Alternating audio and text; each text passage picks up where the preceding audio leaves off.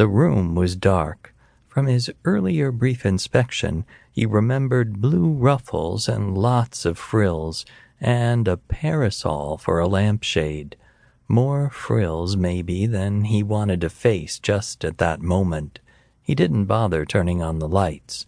The faint glow through the curtains was enough to show him his way to the bathroom door, a first stop his bladder was absolutely demanding. Always listen when your bladder demands was his motto. In the harsh glare from the bathroom's overhead light, he blinked and glowered at his disheveled appearance in the mirrors that covered all the walls. Eyes bleary, hair in disarray, a big stain of some sort on the front of his shirt. Multiple appearances, he corrected himself.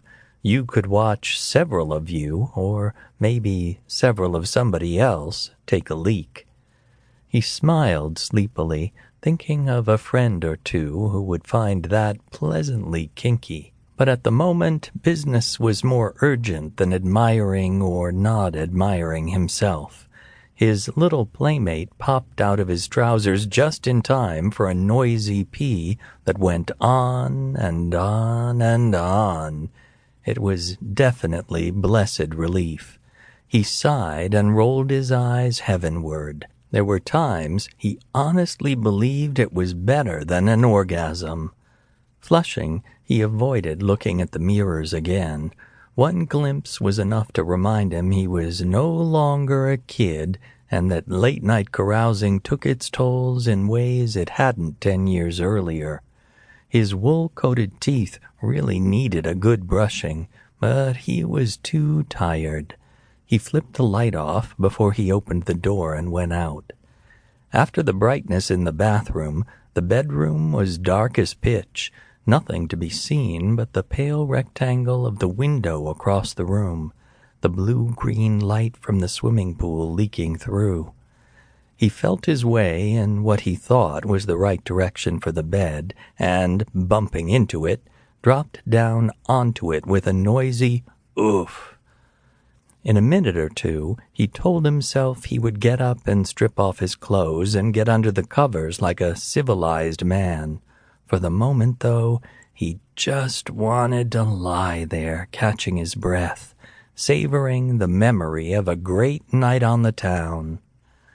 His breathing slowed. He did not, after all, exactly feel like going to all the trouble of getting up and undressing. He thought, instead, he'd just snooze for a little bit. There was always time to take your pants off, wasn't there? It wasn't like there was somebody with him to take them off for, which reminded him briefly of the young man who had dropped him off at the gate. Eddie, was that his name? Cute, Japanese, with almond skin and soft dark eyes and lips of velvet, sweet to the kiss, and horny, certainly, despite the late hour and all the entertainment.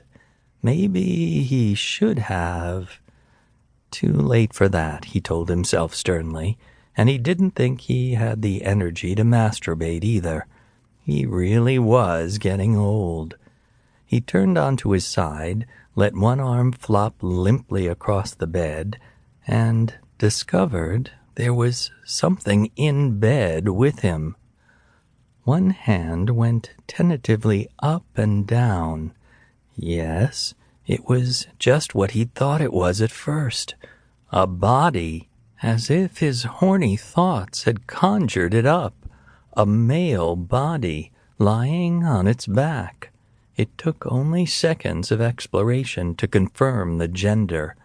A naked male body, which made the confirmation much easier than it otherwise might have been. Even drunk and tired as he was, he thought there was something to be said for having a warm, naked body in bed with you, pleasant to contemplate, certainly. There was just one slight problem with that scenario, however. This body was not warm.